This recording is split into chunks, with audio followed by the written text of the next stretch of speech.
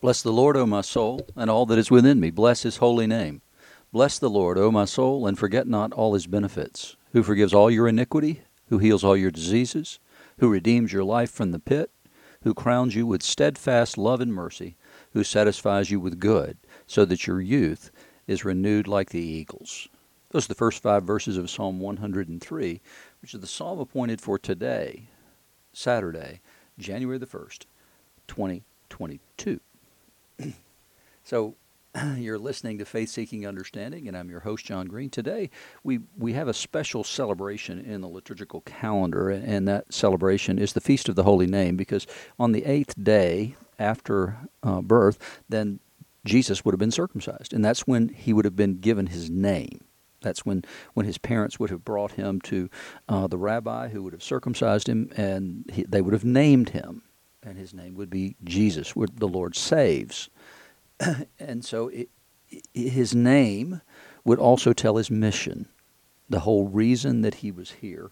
And he had been, the name had been given by the archangel actually, Gabriel, who had also given the name John to Zechariah to name his son, who would be born out of time. And so the covenant is established with that child. It's brought into the covenant community through the sacrament of circumcision, in a keeping with the passage that we're going to read here in just a second from Genesis 17, which is the first 16 verses of that chapter. And then we're going to be in John's Gospel in chapter 16, verses 23 to 30, and then in Colossians 2, 6 to 12. So let's get started with the Abraham lesson. When Abram was 99 years old, the Lord appeared to Abram and said to him, I'm God Almighty, walk before me and be blameless, that I may make my covenant between me and you and may multiply you greatly. So Abraham is given a commandment, walk before me and be blameless. What's the problem at some level with that? And the problem, as it were, is that there's no law at this point in time. And so he is simply told to walk before the Lord and be blameless. In other words, let your conduct be blameless. It's not with respect to the entirety of the law, but he's telling him that he is to walk before the Lord, who will bless him and who will make the covenant between the two of them. And Abram fell on his face, as you would, when God speaks. And God said to him, Behold, my covenant is with you, and you shall be the father of a multitude of nations. No longer shall your name be called Abram, for your name shall be Abraham. Before the name Abram means exalted father, and then the name Abraham means father of nations. So it's going, or father of a multitude is probably a better way to translate it. And so what we get is that his name is going to be changed to reflect that he's more than just a father. He's the father of multitudes, which feels odd if you know the story because, well, he's the father of one, but not in the Jewish way of thinking. If you look at, for instance, the Cain and Abel story, Cain is a mass murderer. And how could that possibly be? He only killed one guy. He killed Abel. Well, the way that they look at it is he would have killed all the generations that would have come from Abel. So there's an entire line of people that have been wiped out. Now, those people never existed, but their potential existed, as though they had already realized that potential. And so to call Abraham the father of multitudes is perfectly correct in Jewish thinking. And it's something we should actually get our heads around too. And so he is the father of multitudes, for I've made you the father of a multitude of nations. Not just the Jewish nation, but also all those, remember he's already had a child here.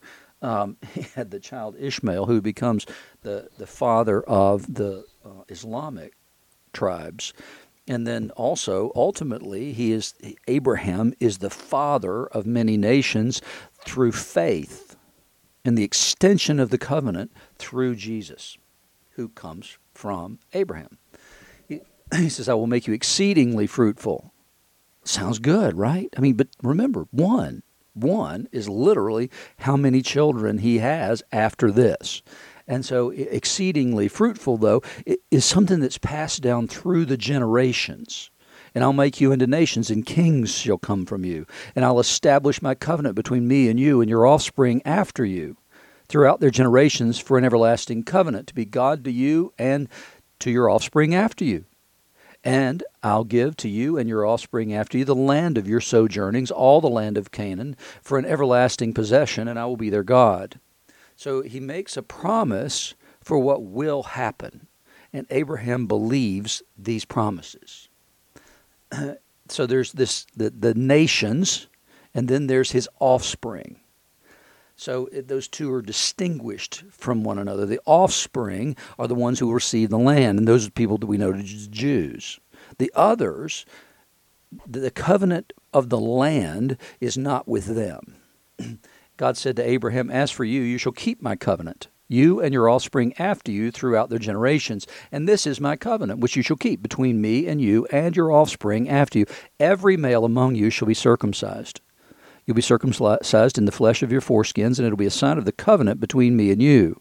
He who is 8 days old among you shall be circumcised. Every male throughout your generations, whether born in your house or bought with your money from any foreigner who is not of your offspring, both he who is born in your house and who is bought with your money shall be circumcised." So everybody in the land who is other than a sojourner is going to be circumcised. So, "Shall my covenant be in your flesh, an everlasting covenant. Any uncircumcised male who is not circumcised in the flesh of his foreskin shall be cut off from his people. He has broken my covenant." So the failure to circumcise means that you have been cut off. You have decided, either you or your parents, have decided not to participate in the covenant. And it's an intentional decision to do that. And so he says, you're going to be cut off. You're not going to be part of the covenant community if you fail to do that. And remember, when Moses comes back to Egypt to lead the people, his children have to be circumcised because they had not been at that time. And if he doesn't do that, if that's not taken care of, then they're not going to be part of the covenant. And Moses can't then properly be the one to return the people from Egypt. And then God said to Abram, "As for Sarai, your wife, you shall not call her name Sarai, but Sarah shall be her name." And both those words mean princess. "I'll bless her, and moreover, I will give you a son by her. I will bless her, and she shall become nations. Kings of peoples shall come from her." And so what's happening is that God is asserting the right in the covenant to name or rename Abram and Sarai. And so it's his prerogative to do that because he is now adopting them as his own and blessing them in that way. In the same way that Adam is allowed to give names to the animals who will fall under his dominion, and also to his wife who is under his dominion as well. In the gospel lesson, you'd expect, at least I did, to read about Jesus' presentation at the temple, but that's not what we're going to get at all. Jesus here is speaking to the disciples, and this is in the upper room of the night of his arrest. "In that day you will ask nothing of me.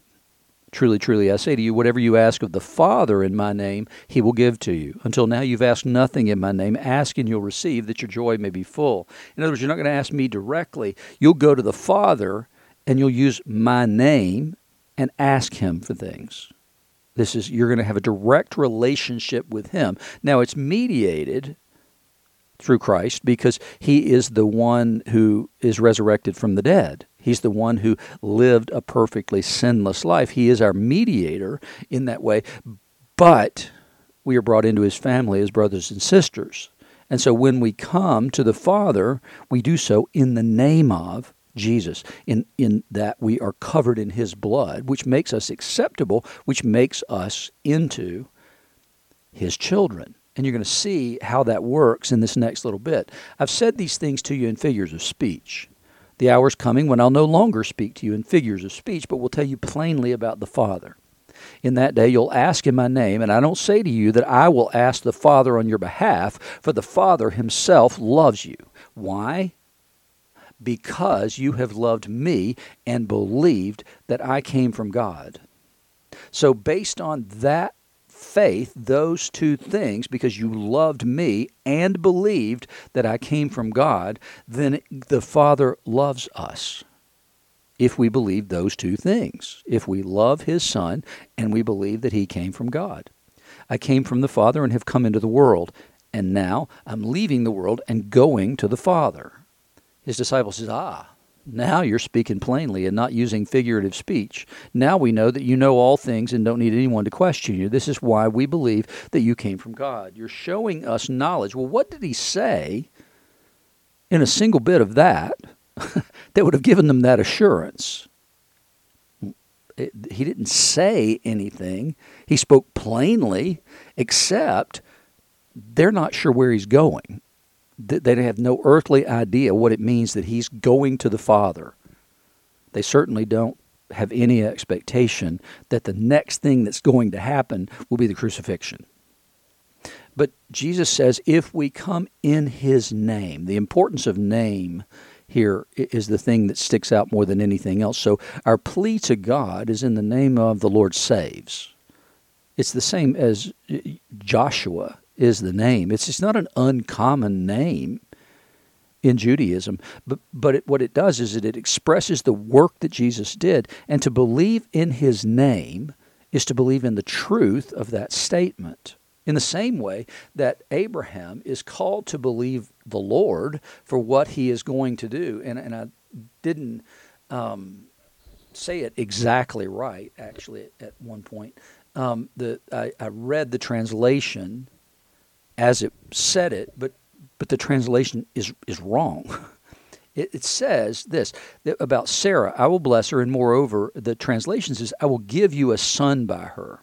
That's not the actual Hebrew. The actual Hebrew is past tense. I've given you a son. It's not a future tense. It's a statement that God's already done this thing. Whether it's visible in the natural or not, He's already done it, is the way the Hebrew reads there. And it's the same with all these things of Jesus. Jesus is speaking in the same way. He's saying this is what's going to happen as though it already had happened. He's telling them what will be, but the way that He's saying it is to say, this is such a certainty that you won't have to ask me anything about this later, because I'm telling you now how it's going to be. There's no question, no doubt, that it's going to go down exactly that way. And so the way that He speaks is to speak of the things that are to be as though they already were. And it's the same with Abraham there. In the Colossians passage, Paul says, therefore, as you received Christ Jesus the Lord, so walk in Him. Don't just believe, live into that, walk in that, rooted and built up in Him, and established in the faith, just as you were taught, abounding in thanksgiving. Now, we've just recently passed through Thanksgiving, right? But one of the things that I had a conversation this morning actually at the gym with a friend of mine, and one of the things we were talking about was that our inability to express gratitude, to live lives of gratitude and thanksgiving for Him. We tend to put our heads down. You know, I don't see in my own life, and I don't see in a lot of Christians, I don't see that joy and gratitude for all that the Lord has done for us. Because everything you have is a result of His blessing in your life.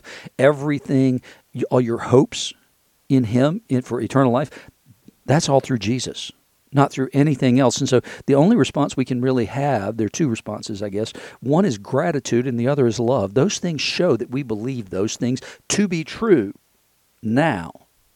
We have those things. We possess those things, whether it looks like it or not, and whether we have the current enjoyment of that or not. We possess all things, including eternal life. See to it that no one takes you captive by philosophy and empty deceit, according to human tradition, according to the elemental spirits of the world, and not according to Christ. Don't let people come in here and teach you other stuff, that there's a way of getting this. This philosophy and empty deceit, according to human tradition, means that you don't have to do all these other things in order to possess this. It's all done in Christ. All the work necessary for you to have salvation and eternal life was done on the cross 2,000 years ago.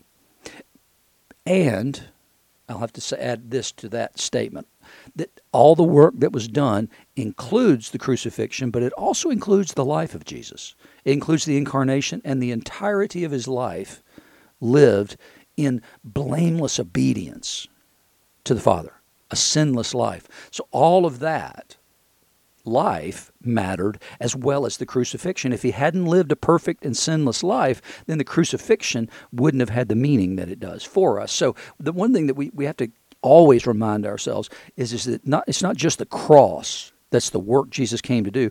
It's the incarnation, the coming, the choosing to come to earth to be a willing sacrifice, but then living a life completely in obedience to the will of the Father, beginning to end every second of that life. For in him the whole fullness of deity dwells bodily, and you have been filled in him who is the head of all rule and authority.